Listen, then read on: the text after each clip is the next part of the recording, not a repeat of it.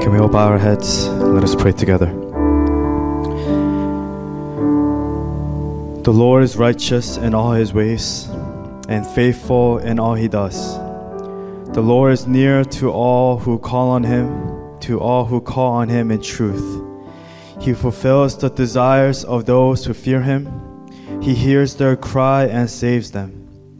The Lord watches over all who love him, but all the wicked he will destroy. My mouth, however, will speak in praise of the Lord. Let every creature praise his holy name forever and ever. Heavenly Father, as we're here today, another Sunday, God, it's not just going through the motions, God, but Lord, we are here to remind ourselves that God, it's not about how we feel, but it's about choosing to worship the King of Kings. Lord, thank you for this new day that you have given us. Each day is a new day that we will never get. God, I pray we will worship you without any regrets. That will worship you while we still can. That will worship you in spirit and truth, to give you the best and everything that we have, to lay them down at your feet, oh God. For God, you are our King and you are our Lord. You are the beginning and the end, God, the author and the perfecter of our walk, this journey that we are walking on this earth. So God, I pray with this one life that we have and with this one chance that we have, may we honor you this morning, this very morning on the 15th of August. Lord, we surrender ourselves to you. We lift up our hands, we lift up our voices to declare your name, oh God, that you are our King and that you are our Lord, and that we will worship no other gods before you, oh God, for you are the true God, Yahweh, the Lord, the King of Kings, the Lord of Lords. You are Jesus Christ, our Father, our Shepherd, the great Shepherd of the sheep. We look to you, God. And I pray, Lord, as we transition to the message, I pray, Lord, that the words of my mouth, that the words that I'm about to deliver, that will be pleasing in your sight, oh God. And Lord, and let the words and the meditations of our hearts for those who will be listening, Lord, may it be pleasing in your sight, oh God. For Lord, you are our rock and our Redeemer, the Savior of our souls. We love you, we thank you. We declare your name and your authority and your dominion over this place. We love you. Pray all these things in your precious Son, Jesus Christ, and we pray. And God's people pray. Amen and amen. All right, God bless you all. Let's take a moment to greet our neighbors. Okay, you guys ready? All right, I'm excited for today's message. Let's go right into it. We are still in our Authentic Christianity series.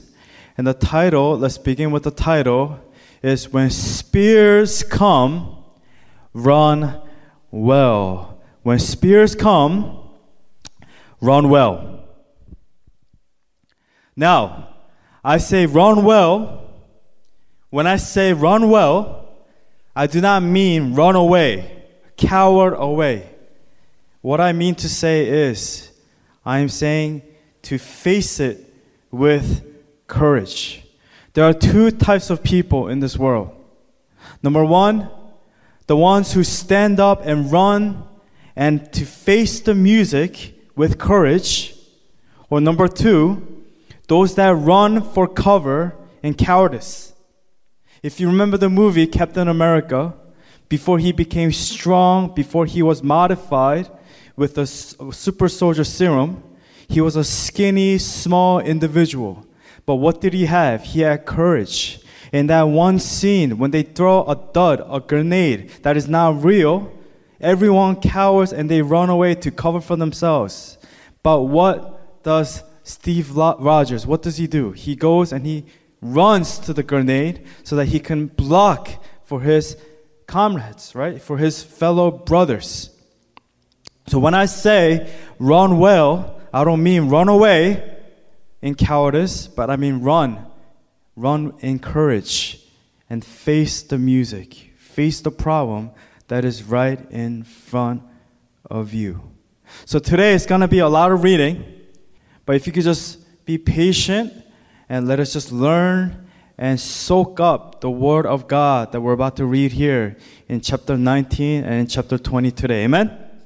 So don't get sleepy. Don't fall asleep on me. But let's go ahead and let's continue on in this narrative, this story, this narration that is found in 1 Samuel chapter 19 and chapter 20. Saul tries to kill David. Starting with verse 1, it says this: Saul told his son Jonathan and all the attendants to kill David. But Jonathan had taken a great liking to David and warned him, "My father Saul is looking for a chance to kill you. Be on your guard tomorrow morning. Go into hiding and stay there. I will go out and stand with my father in the field where you are. I will speak to him about you and will tell you what I find out." Verse 4, Jonathan spoke well of David to Saul his father and said to him, "Let not the king do wrong to his servant David. He has not wronged you, and what he has done has benefited you greatly. He took his life in his hands when he kills the Philistine.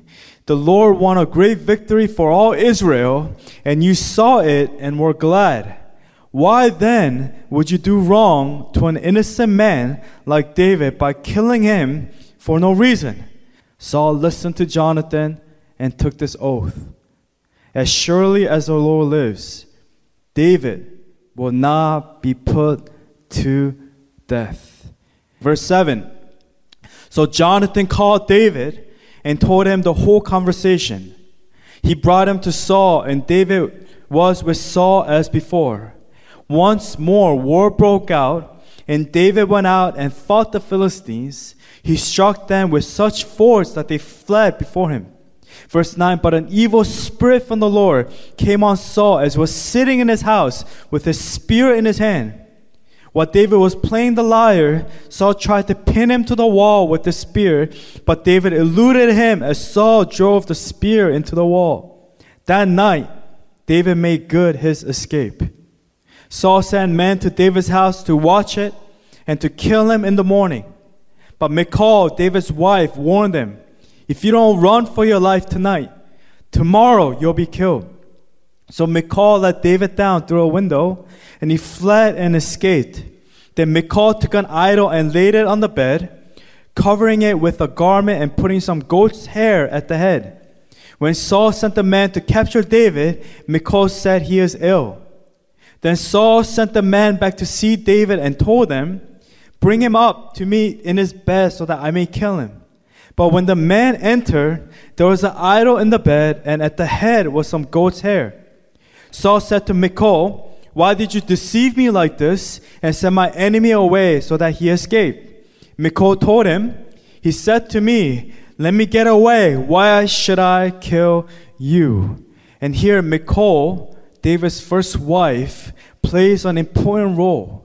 Even though later she would become a snare to David's growth as a king in his relationship before God, at one point as his wife, she was faithful and loyal to David, as we saw here in verse 17. Let's continue on. Verse 18, when David had fled and made his escape, he went to Samuel at Ramah and told him all that Saul had done to him. Then he and Samuel went to Naioth and stayed there. Word came to Saul, "David is in Naioth at Ramah." So he sent men to capture him. But when they saw a group of prophets prophesying, with Samuel standing there as their leader, the Spirit of God came on Saul's men, and they also prophesied. Saul was told about it, and he sent more men, and they prophesied too. Saul sent men a third time, and they also prophesied. Finally, he himself left for Ramah and went to the great cistern at Seku, and he asked, "Where are Samuel and David?" "Over at Naioth at Ramah," they said. So Saul went to Naioth at Ramah, but the Spirit of God came even on him. And he walked along prophesying until he came to Naioth. He stripped off his garments, and he too prophesied in Samuel's presence. He lay naked all that day and all that night. And this is why people say, "Is Saul also among the prophets?" And I think this is the last time when the Spirit of God comes on Saul. This is the last time that the Spirit of God is on Saul. Let's continue on, going to chapter 20 now. The title says, David and Jonathan. Starting with verse 1. Then David fled from Naioth at Ramah and went to Jonathan and asked, What have I done? What is my crime? How have I wronged your father that he is trying to kill me? Never, Jonathan replied. You are not going to die. Look, my father doesn't do anything, great or small, without letting me know. Why would he hide this from me? It isn't so. But David took an oath and said, Your father knows very well that I have found favor in your eyes. And he has said to himself, Jonathan must not know this, or he will be grieved. Yet as surely as the Lord lives, and as you live, there's only a step between me and death. Jonathan said to David, Whatever you want me to do, I'll do for you. I wish we will have a friend like this. Let's continue verse 5. So David said, Look, tomorrow is a new moon feast, which means the first day of the month. That's what it means. And I am supposed to dine with the king, but let me go and hide in the field until the evening of the day after tomorrow. If your father misses me at all, tell him. David earnestly asked my permission to hurry to Bethlehem, his hometown, because an annual sacrifice is being made there for his whole clan. If he says, Very well, then your servant is safe. But if he loses his temper, you can be sure that he is determined to harm me. As for you, shall show kindness to your servant, for you have brought him into a covenant with you before the Lord. If I am guilty, then kill me yourself. Why hand me over to your father? Never, Jonathan said. If I had the least inkling that my father was determined to harm you, wouldn't I tell you? David asked, Who will tell me if your father answers you harshly? Come, Jonathan said, let's go out into the field. So they went there together. This is a different kind of image of Cain and Abel. Remember, Cain takes his brother out into the field to what? To murder him with an intention, with hatred, to murder his brother. But here, Jonathan takes him out into the field to make a covenant relationship with David. Verse 12, Then Jonathan said to David, I swear by the Lord, the God of Israel, that I will surely sound out my father by this time the day after tomorrow. If he is favorably disposed towards you, will I not send you word and let you know? But if my father intends to harm you, may the Lord deal with Jonathan, be it ever so severely. If I do not let you know and send you away in peace, may the Lord be with you as he has been with my father. But show me unfailing kindness, like the Lord's kindness, as long as I live, so that I may not be killed. And do not ever cut off your kindness from my family, not even when the Lord has cut off every one of David's enemies from the face of the earth. So Jonathan made a covenant with the house of David, saying, May the Lord call David's enemies to account. And Jonathan had David reaffirm his oath out of love for him, because he loved him as he loved himself. Verse 18, Then Jonathan said to David, Tomorrow is the new moon feast. You'll be missed, because your seat will be empty. The day after tomorrow, toward evening, go to the place where you hid when this trouble began, and wait by the stone Ezel. I will shoot 3 arrows to the side of it, as though I were shooting at a target. Then I will send a boy and say, Go find the arrows. If I say to him, Look, the arrows are on this side of you, bring them here, then come, because as surely as the Lord lives, you are safe, there is no danger. But if I say to the boy, Look, the arrows are beyond you, then you must go, because the Lord has sent you away. And about the matter you and I discussed, remember, the Lord is witness between you and me forever. Verse 24. So David hid in his field, and when the new moon feast came, the king sat down to eat. He sat in his customary place by the wall, opposite Jonathan, and Abner sat next to Saul, but David's place was empty. Saul said nothing that day, for he thought something must have happened to David to make him ceremonially unclean. Surely he is unclean. But the next day, the second day of the month, David's place was empty again. Then Saul said to his son Jonathan, "Why hasn't the son of Jesse come to the meal, either yesterday or today?" Jonathan answered, "David earnestly asked me for permission to go to Bethlehem. He said, 'Let me go, because our family is observing a sacrifice in the town, and my brother has ordered me to be there. If I have found favor in your eyes, let me get away to see my brothers.' That is why he has not come to the king's table." Saul's anger flared up at Jonathan, and he said to him, "You son of a perverse and rebellious woman, don't I know that you have sided with the son of Jesse to your own shame and to the shame of the mother who bore you?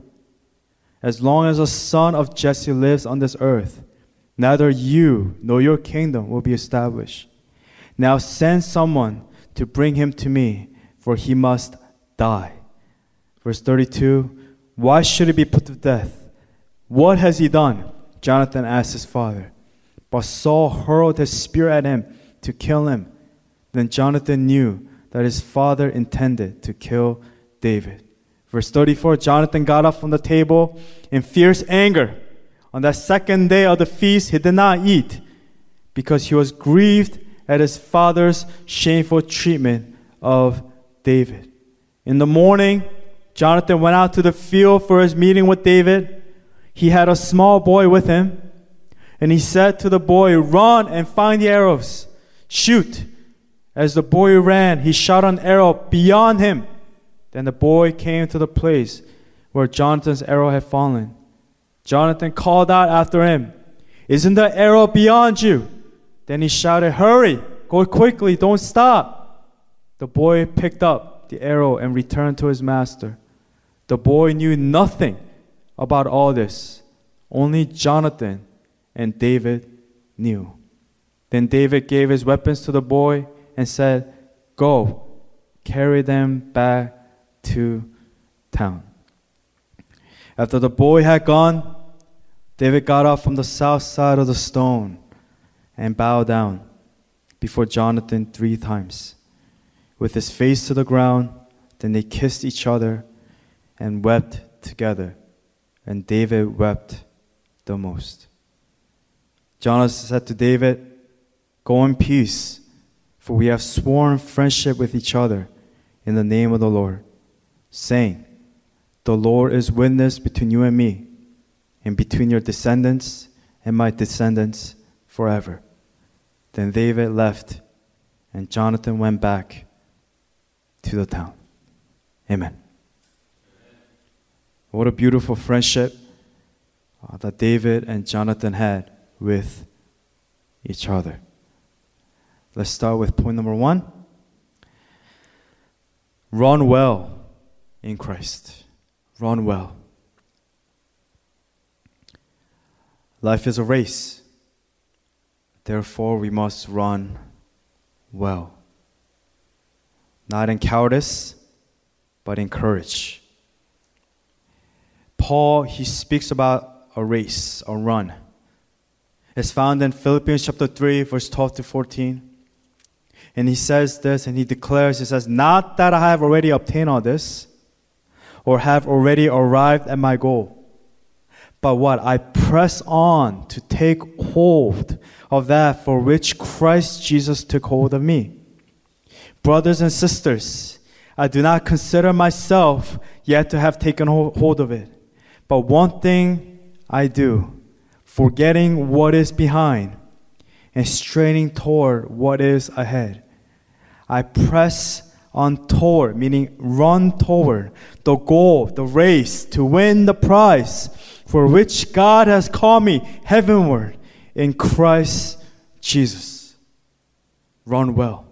Run well in Christ.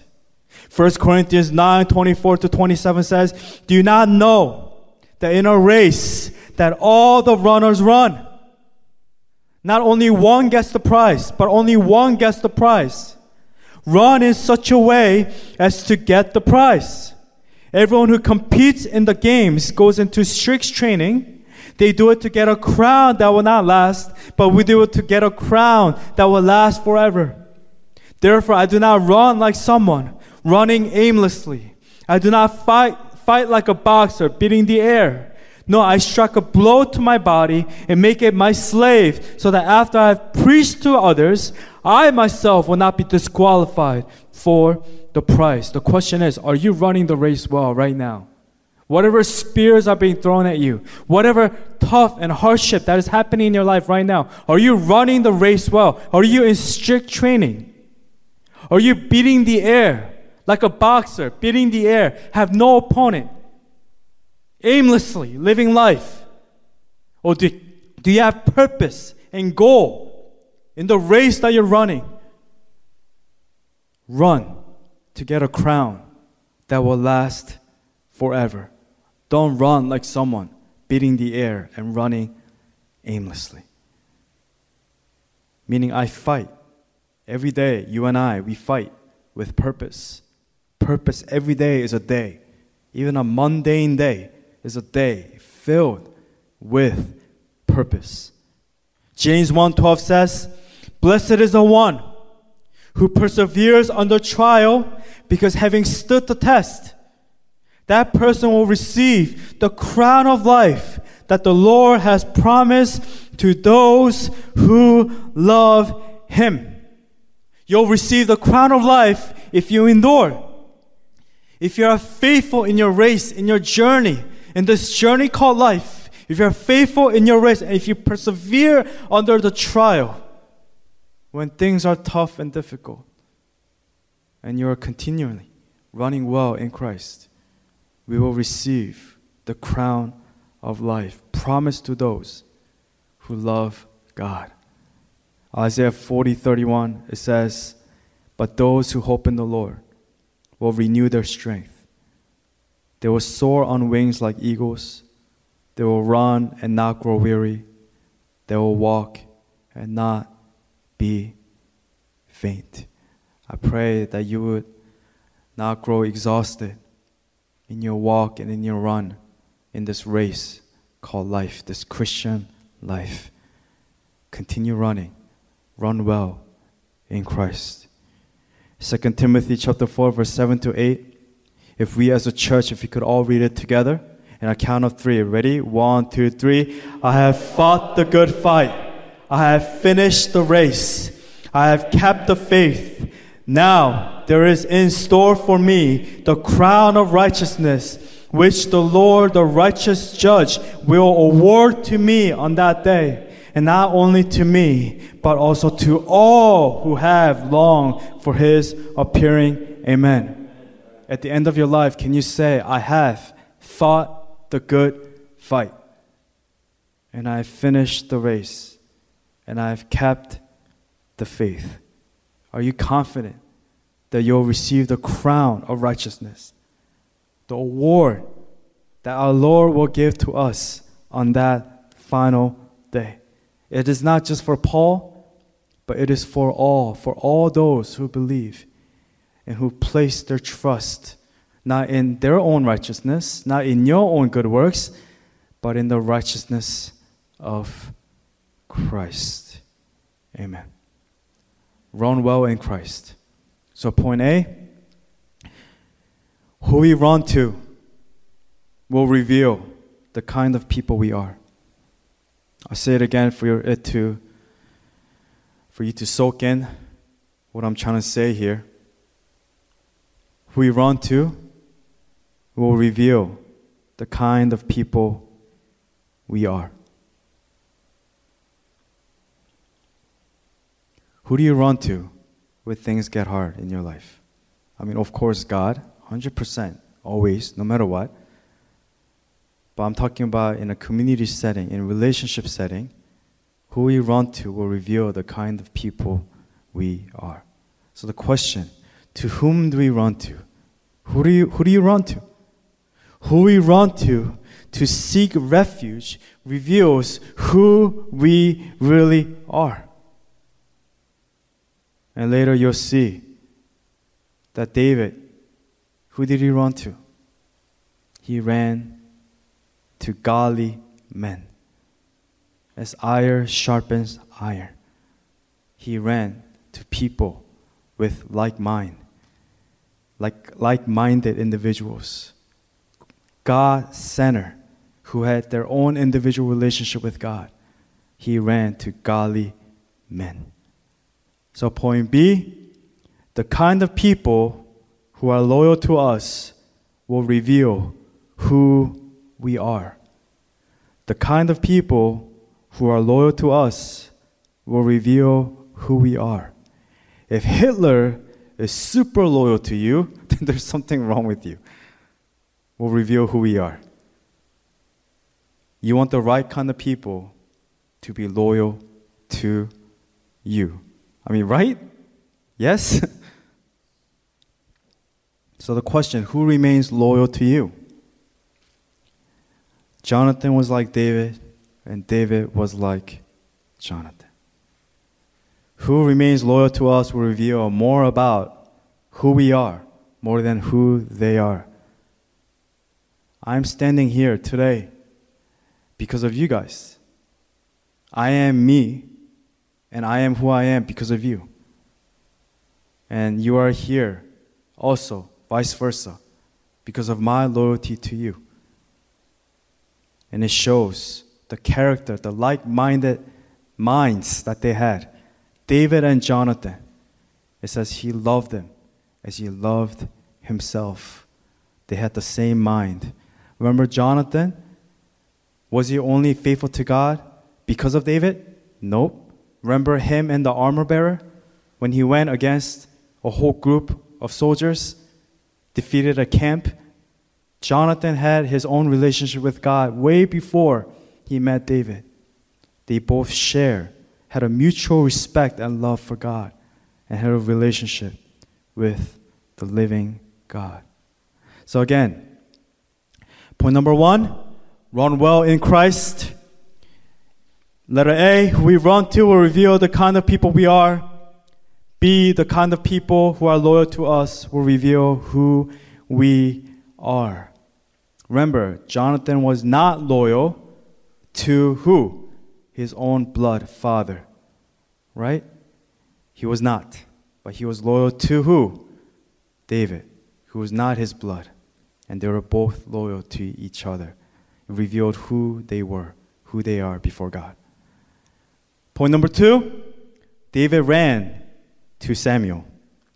Oh, when I was reading this, I smiled and I was very happy because I was like, oh no, I'm not going to see David and Samuel again together. But I was very happy to see here that it's a very small detail. It's found in chapter 19, verse 18. 1 Samuel 19:18, it says, when David had fled and made his escape, he went to who?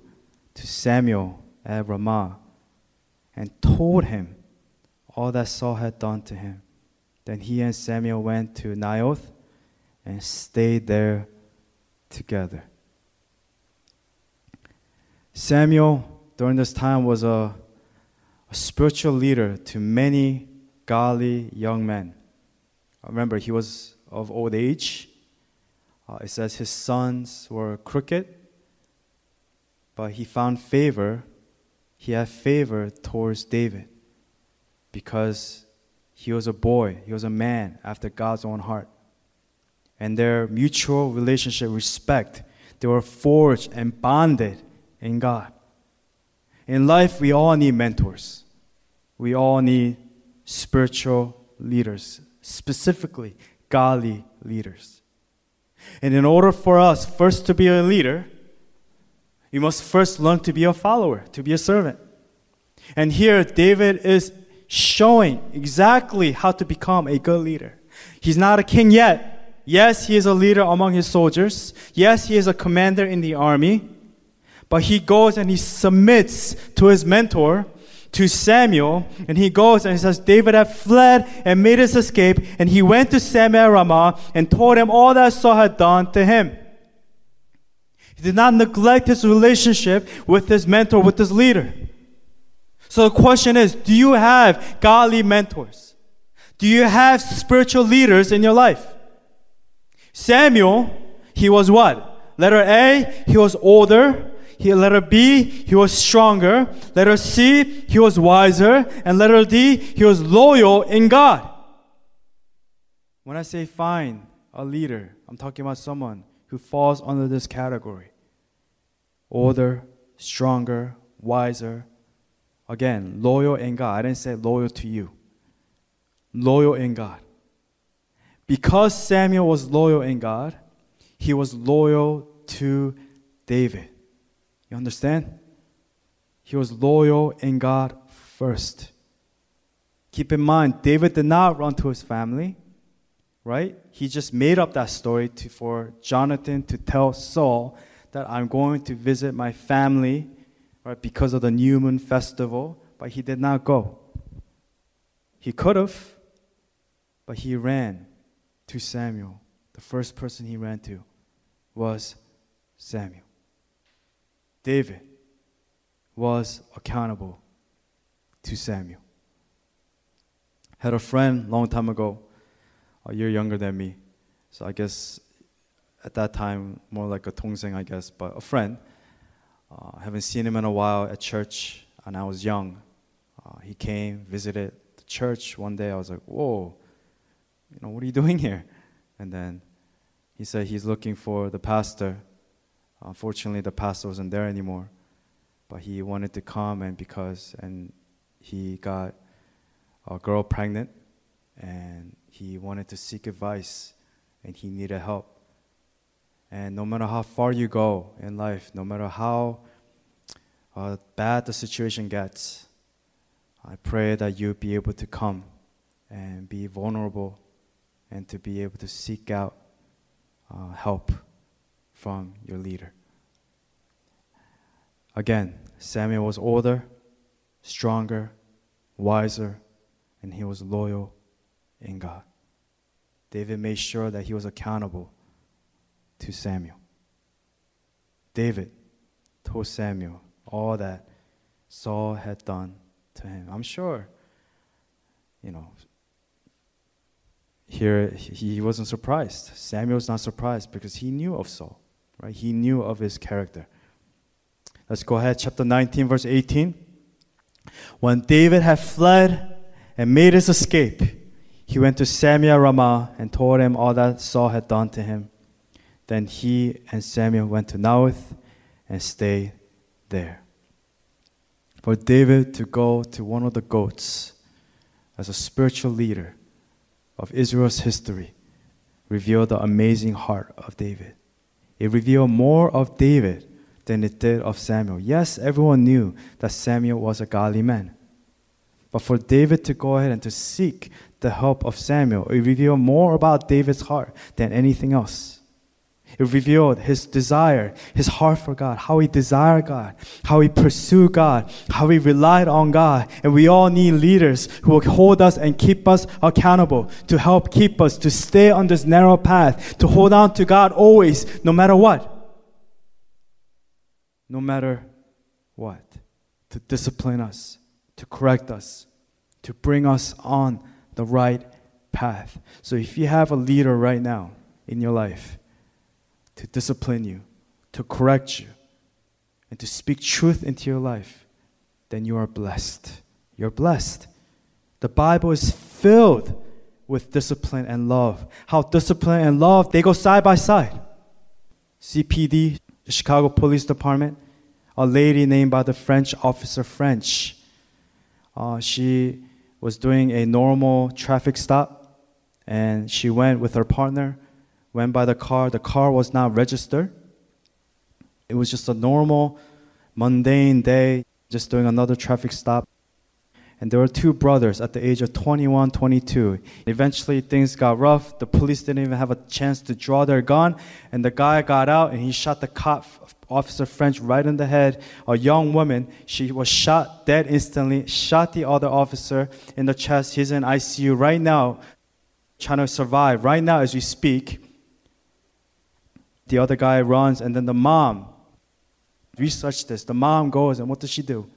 She goes and says, my boys are innocent. Don't believe everything you hear. A good mom and a godly mom will correct and bring accountability to these boys, not baby them, not defend for them. There is no excuse for this predator, for him to go ahead and shoot someone straight, directly into the face, not even having a chance to protect themselves. If there is no accountability in our lives, that is the result that comes down to. When there's no accountability for men, where there's no influence from fathers, from father figures, from mentor figures, from godly men, from teaching young men in correcting and bringing discipline, this is the kind of world that we will live in. A world full of grown men with emotions, left and right, unbalanced, imbalanced emotions, doing whatever they want, overthrowing authority. And sadly, this is the case, not every time, but this is the case when a father is absent in the home, when there is no discipline in the family. Yes, David, his relationship with his father was not the best, right? He was the youngest. They didn't even know where he was. Shepherd boy, neglected. But David made sure he surrounded himself with godly individuals, especially men, godly men. Men, listen to me. You need to surround yourself with godly men who will bring discipline and love and at times correction. Samuel was that type of leader for David. Hebrews 12:6 says, because the Lord disciplines the one he loves, and he chastens, meaning he punishes, everyone he accepts as a son. Proverbs 3:12, it says, because the Lord disciplines those he loves, as a father the son he delights in. It's not up on the screen, but I'm just going ahead and reading, random. Proverbs 13:24, whoever spares the rod hates their children, but the one who loves their children is careful. They care enough to discipline them. Proverbs 19:18, discipline your children, for in that there is hope. Do not be a willing party to their death. If there is no discipline, you are partaking in their death. Psalm 94, verse 12, blessed is the man you discipline, O Lord, and teach from your law. Revelation 3:19, those whom I love, I rebuke and discipline. So be earnest and repent.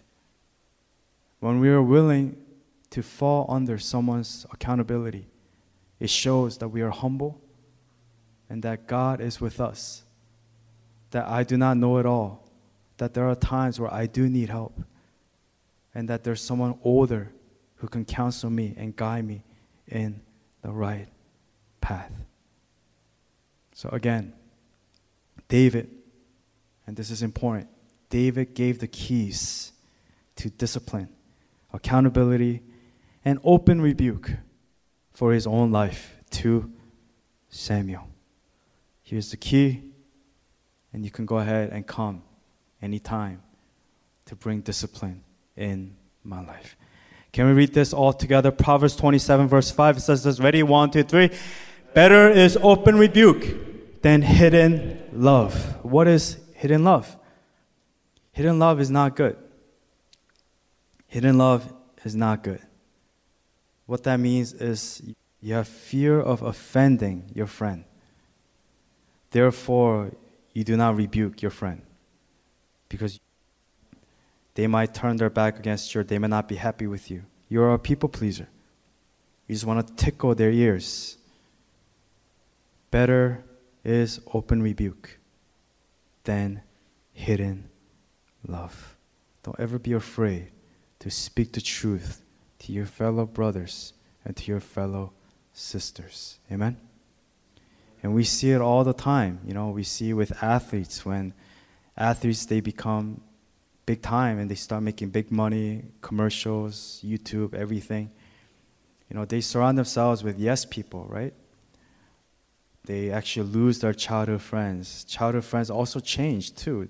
They start compromising. They don't want to offend their friend. But if you're a real friend, and if your friend is acting out and they're wilding out, you go ahead and you speak truth to them no matter what. Dude, I love you, but what you're doing is not okay.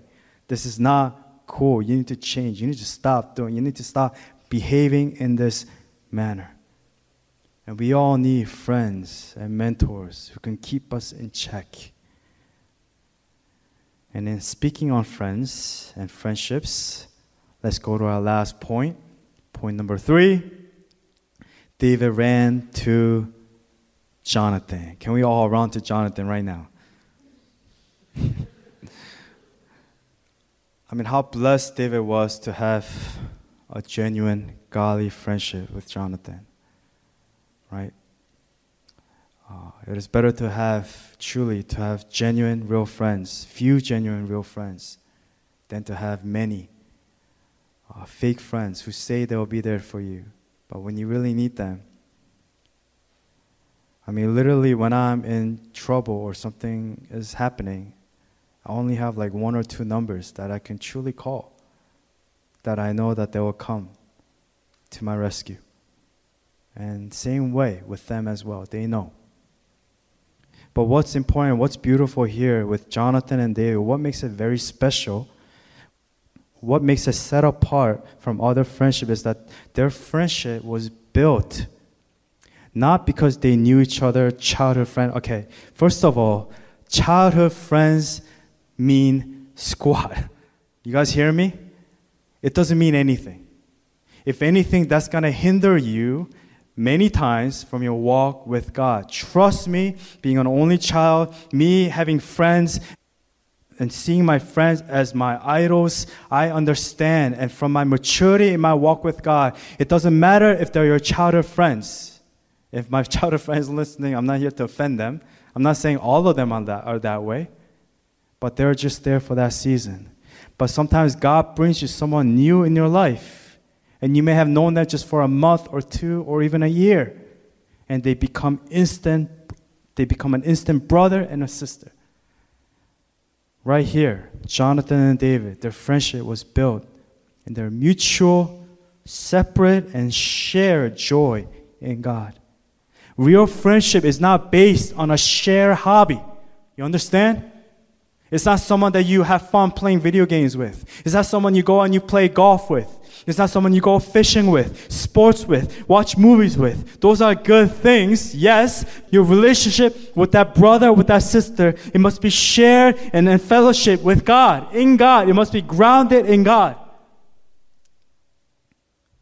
My father and I, whenever we have a meal together and when we talk, we're not like having fun and talking about other people, but we talk about our past. We talk about how God was faithful. Even when we talk about the past, it's about God and what God is doing right now and what God is going to be doing in the future. That's it.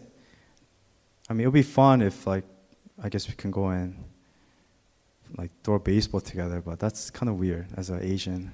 I don't think we've ever done that. But we talk and we have a meal, and I'm thankful for that because I think that's something that a lot of Asian men in general, they lack, especially when they talk to their fathers, they talk about worldly things. But to have a father to be able to talk about God together that is grounded in God, for me, is the greatest blessing. May you find that friend that is centered in Christ, centered in God. I say this example because I think there was an episode with Kim Jong-kook and his father. I know he's really close with his parents, but they go and they do painting together and all that stuff. Oh, that's cute, but I can't imagine me and my father drawing together side by side and talking about worldly things. But what I have is so much better because my father challenges me in a way where no one can. where he, as a man, he teaches me to hold on to God and to seek Him. And there's joy, there's tears, there's laughter, sometimes arguments, but that's part of it, right?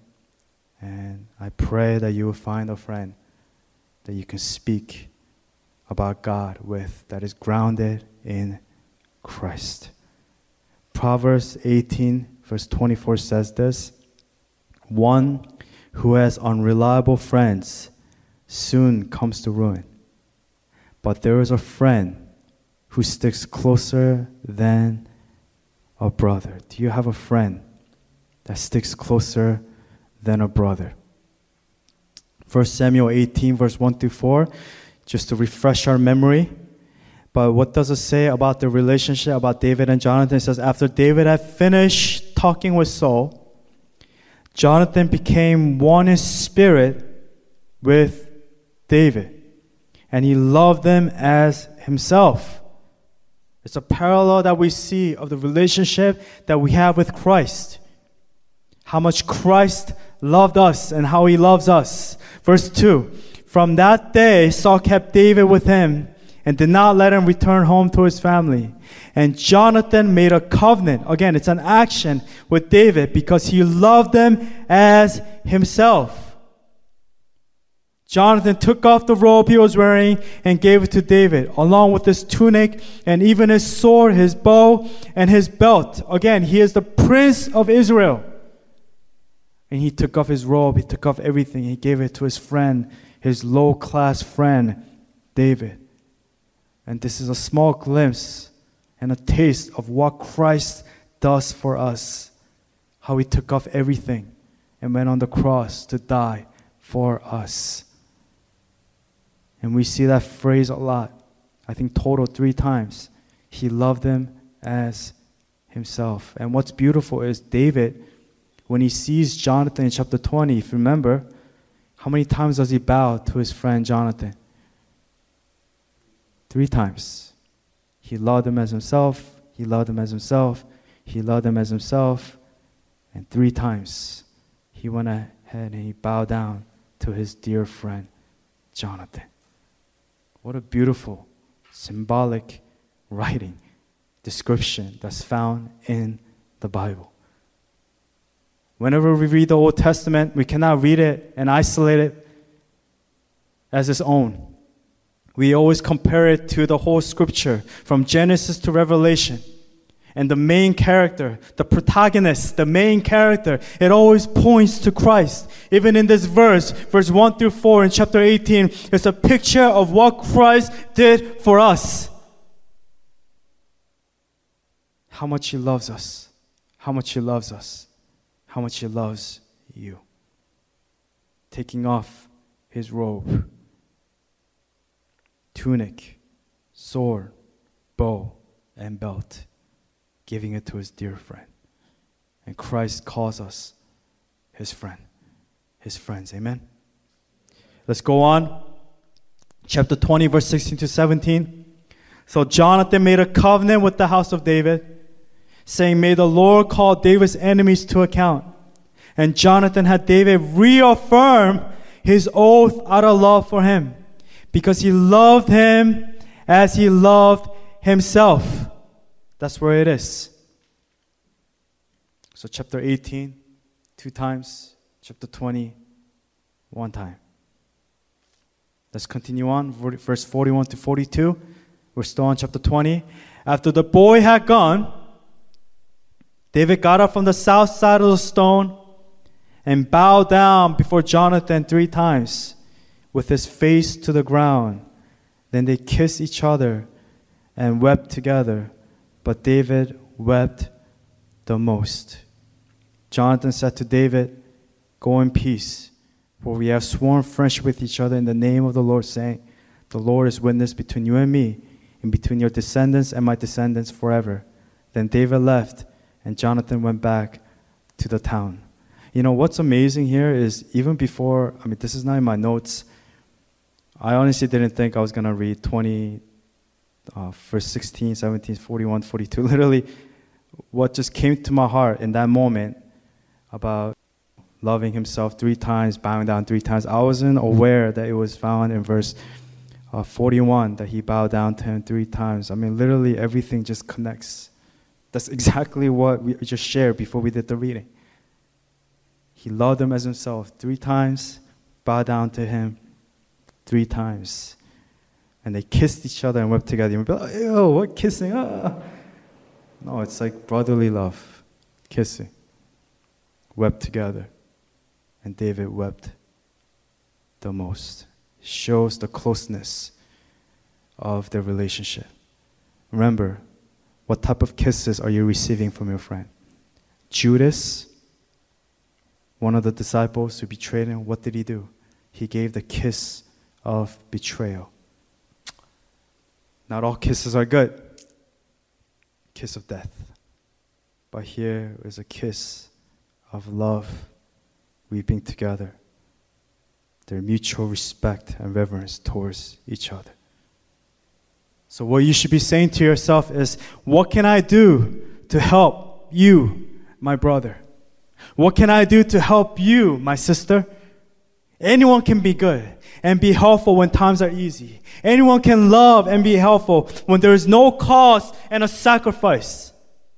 We see it all the time in churches. Even pastors, elders, members, they only help to a certain extent if only it benefits them. But they're not willing to go out and they look out for themselves, and they're only willing to do this. They put a wall. But Jesus, He is the great shepherd, and He goes all the way. And He went on the cross for us. What does it say in John 10:11-15? I am the good shepherd. This is Jesus speaking. The good shepherd lays down his life for the sheep. The higher hand is not the shepherd and does not own the sheep. So when he sees the wolf coming, he abandons the sheep and runs away. Then the wolf attacks the flock and scatters it. The man runs away because he is a higher hand and cares nothing for the sheep. I am the good shepherd. I know my sheep, and my sheep know me. Just as the Father knows me, and I know the Father, and I lay down my life for the sheep. Jesus here is emphasizing that I am not a fake friend. I am not a higher hand. I am not just another man, a shepherd, a fake shepherd that looks out for his sheep. He said, I am the real shepherd. I am the good shepherd. I am your good father. I am your good friend. I am your king. I am your Lord. When the wolf comes, I will not run away like the higher hand, but I will go and fight and I will protect you. Because a higher hand, that individual cares nothing for the sheep, but I know my sheep and my sheep knows me. The question is, do you know Jesus? Do you know His voice? Do you know that we have a Father in heaven who gave His all for us, who laid down His life for the sheep, for me, for we are the sheep. John 15 verse 13 says, greater love has no one than this, to lay down one's life for one's friends. Now, I don't know why Jonathan didn't run with David, but if you look at the end of chapter 20, verse 42 specifically, starting from then David left and Jonathan went back to the town. You would think Jonathan would say, I'm going to go with you, David, no matter where. But I guess Jonathan went back. But because Jonathan stayed with his father, later you will see that he dies in the battlefield with his father on the same day. I wish that Jonathan had gone with David, but again, each to their own. And that was a decision that Jonathan made, and therefore in the end, this was a result, his death with his father, Saul. And at the end of the day, guys, God is sovereign. Everything happens the way that God wills it. But that was the end and of how they said goodbye to each other. They went their separate ways. But we know that Christ is with us. and that he will lay down his life for us. Greater love has no one than this, to lay down one's life for one's friends. Jesus is not just anybody. Jesus is not a higher hand. The great shepherd, my great shepherd, he put it on the line to die on the cross for you and for me. Only a true friend, only a true leader will put it all on the line for you to help a friend in need. This is not up in the screen, but you guys could turn there if you want, but the references here is found in Luke chapter 10. But again, it's a parable of the Good Samaritan. But in this story, right, this guy is going from Jerusalem to Jericho. He gets robbed, beaten. I think he's naked. Everything is taken away. But a priest goes by, a Levite goes by, and a Samaritan goes by. And we hear that the priest, he ignores it. The Levite, he ignores it. But the Samaritan, who is not a Jewish person, who was the enemy of the Jewish people, he goes ahead and he helps a fellow brother because he took pity on him. It says in that story that he patches up, he bandages his wounds, pouring oil and wine, and he puts him on his donkey, and he brought him to an inn to take care of him. And the next day he gave 2 denarii. Each denarii is about $70, so 140. He gave 2 denarii, gave it to the innkeeper. Look after him if he gets up, and if he needs anything, I'll come back. I'll reimburse you for whatever you're using. Any extra expense, I'll pay. And Jesus asked the question, which of these 3 do you think was the neighbor, was the brother to the man who fell into the hands of robbers? The experts of the law reply, the one who had mercy on him. Jesus told him, go and do likewise. So I want to challenge us today to run to Jonathan. Run to your friend, your godly friend. Chapter 20, verse 4, Jonathan said to David, whatever you want me to do, I will do for you. May you have a brother, a friend, that will say these words to you. It's like a water in a desert, in an oasis. When everyone has turned their backs on you, this one friend has not turned his back towards you, her back towards you. It will give you strength, and it will give you courage. And that's what David needed the most during this time. Because you'll see here, I'm glad we finished chapter 20, because after this, things are just going to get worse for David. He's on the run now, and things are not going to go his way. We as readers, we know the end, that he's going to become king, but he doesn't know that. David, he does not know what's about to happen. Jonathan, he was letter A, a friend. Letter B, credible. Letter C, courageous. And letter D, he was loyal in God. And because Jonathan was loyal in God, he was loyal to David. Reading from, let's go to chapter 8. It says this, my king is mad, at least I so perceive him. What can I do? First, recognize this immutable fact. You cannot tell, none of us can, who is the Lord's anointed and who is not. Some kings, whom all agree are after the order of King Saul, are really after the order of David. And others whom all agree are after the order of David, really belong to the order of King Saul. Who is correct? Who can know? To whose voice do you listen? No man is wise enough ever to break that riddle. All we can do is walk around asking ourselves this question. Is this man the Lord's anointed? And if he is he after the order of King Saul? Memorize that question very well. You may have to ask it of yourself 10,000 times, especially if you are a citizen of a realm whose king just might be mad. Asking this question may not seem difficult, but it is. Especially when you're crying very hard and dodging spears and being tempted to throw one back and being encouraged by others to do just that. And all of your rationality and sanity and logic and intelligence and common sense agree. But in the midst of your tears and your frustration, remember that you know only the question, not the answer. No one knows the answer except God, and He never tells. Chapter 9. I did not like the last chapter. It skirted the problem. I'm in David's situation, and I am in agony. What do I do when the kingdom I'm in is ruled by a spear-wielding king? Should I leave? If so, how? Just what does a person do in the middle of a spear-throwing contest? Well, if you didn't like the question found in the last chapter, you won't like the answer found in this one. The answer is you get stabbed to death. But what is the good in being speared?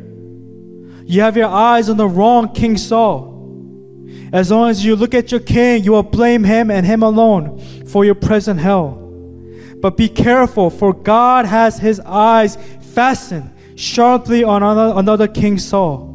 Not the visible one standing up there throwing spears at you. No, God is looking at another King Saul, one just as bad or worse. God is looking at the King Saul in you. In me? Saul is in your bloodstream, in the marrow of your bones. He makes up the very flesh and muscle of your heart. He is mixed into your soul. He inhabits the nuclei of your atoms. King Saul is one with you. You are King Saul. He breathes in the lungs and beats in the breast of all of us. There's only one way to get rid of him. He must be annihilated. You may not find this one to be a compliment, but at least now you know why God put you under someone who just might be King Saul. David, the sheep herder, would have grown up to become King Saul number 2. Except that God cut away the Saul inside David's heart. That operation, by the way, took years and was a brutalizing experience that almost killed the patient. And what were the scalpel and the tongs God used to remove this inner Saul? God used the outer Saul. King Saul sought to destroy David, but his only success was that he became the instrument of God to put to death the Saul who roamed about in the caverns of David's own soul. Yes, David was virtually destroyed in the process, but this had to be done. Otherwise, the Saul in David would have survived. David accepted this fate. He embraced the cruel circumstances. He lifted no hand nor offered resistance, nor did he grandstand his pity. Silently, privately, he bore the crucible of humiliation. Because of this, he was deeply wounded. His whole inner being was mutilated. His past personality was altered. When the gore was over, David was barely recognizable. You weren't satisfied with the question in the last chapter? Then you probably didn't like the answer in this one. None of us do, except God. God brings spears in our lives, and He brings Sauls to our lives to kill the Saul that resides in all of our hearts today. Do you understand that? The trials and the hardships that you faced was so that we don't turn out as Saul turned out, angry, murderous, filled with jealousy, and filled with pride, which will lead to spiritual death and to physical death, the end of his life and his relationship with God. So may we today, as we're sitting here, when spears are thrown at us, when spears come, run well, Run to Christ. Be grounded in Christ. Run to your mentor. Run to your friend, to that godly friend. Seek help and abide in Christ. And while you still have breath,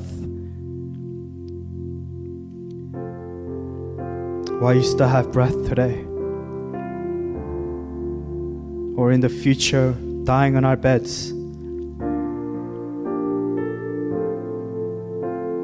taking your last breath here on earth in this one life, reflecting back upon your past, your triumphs, your victories, and your failures, the lies you have conceived, that you have made up, accumulated, the sin that cannot be paid back.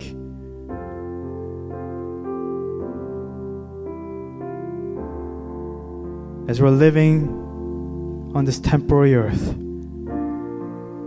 may you declare to God today, as Paul declared in 2 Timothy,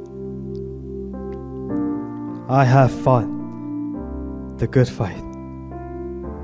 I have finished the race, and I have kept the faith.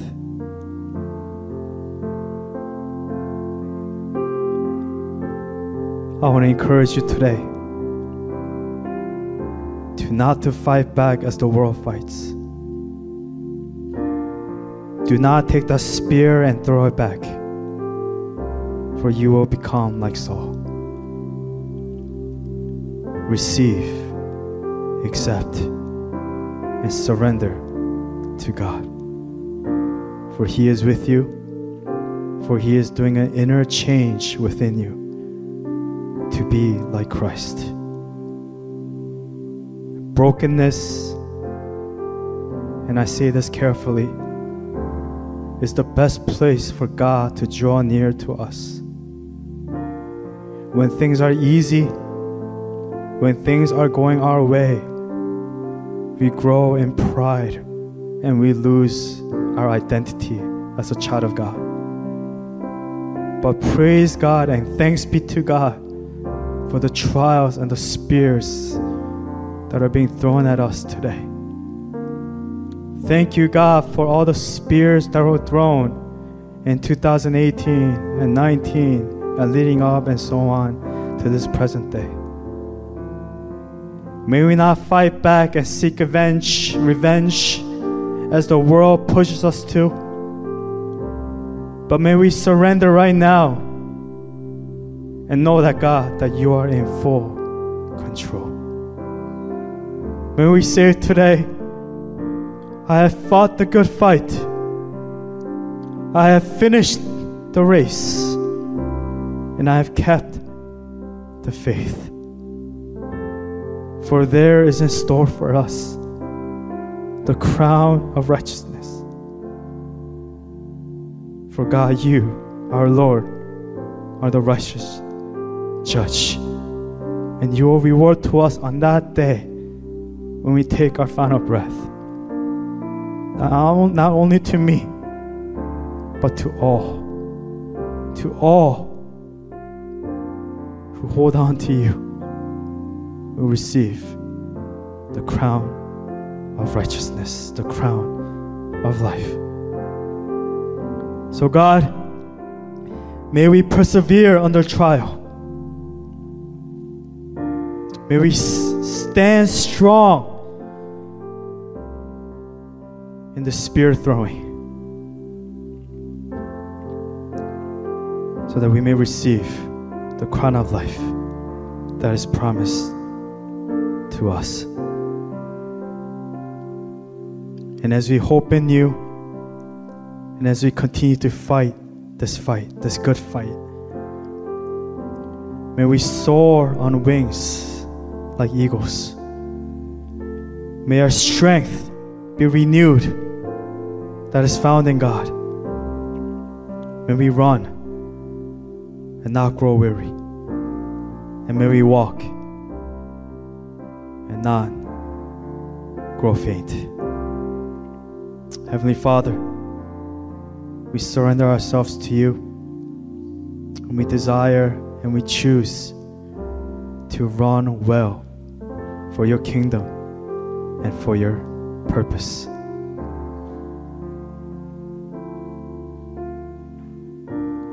In the whispers of our hearts, can we just pray in the whispers of our own voices? And can we just pray that God will kill the Saul within us? For all of you, we are all like Saul. For we all desire to throw the spear. For we are all filled with anger and jealousy. But may we be filled with the Spirit of Christ to kill the pride that is so prevalent within us, that is so strong within us. May we die. That is no longer I who live, but it is Christ that lives in me, and through me. And as we pray, I want to invite the praise team to come up. Let us all pray together. Let us pray and seek after Him. Let us pray together. Lord, kill the soul within us, oh God. May we not fight back as the world fights, but may we run. May we run well in Christ. May we run to Samuel. May we run to Jonathan.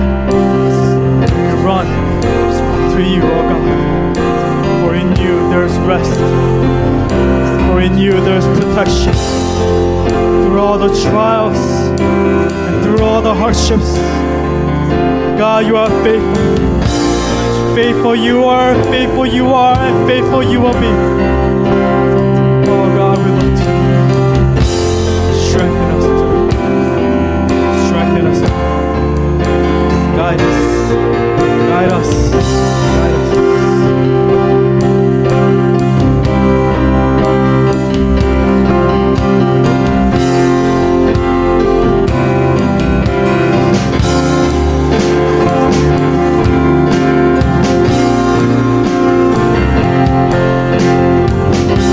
Stand to our feet. Let's just sing this song together. Jesus, draw us close, closer, Lord, to you. Let the world around us fade away. Let us sing together. Jesus, draw me close, closer, Lord, to you.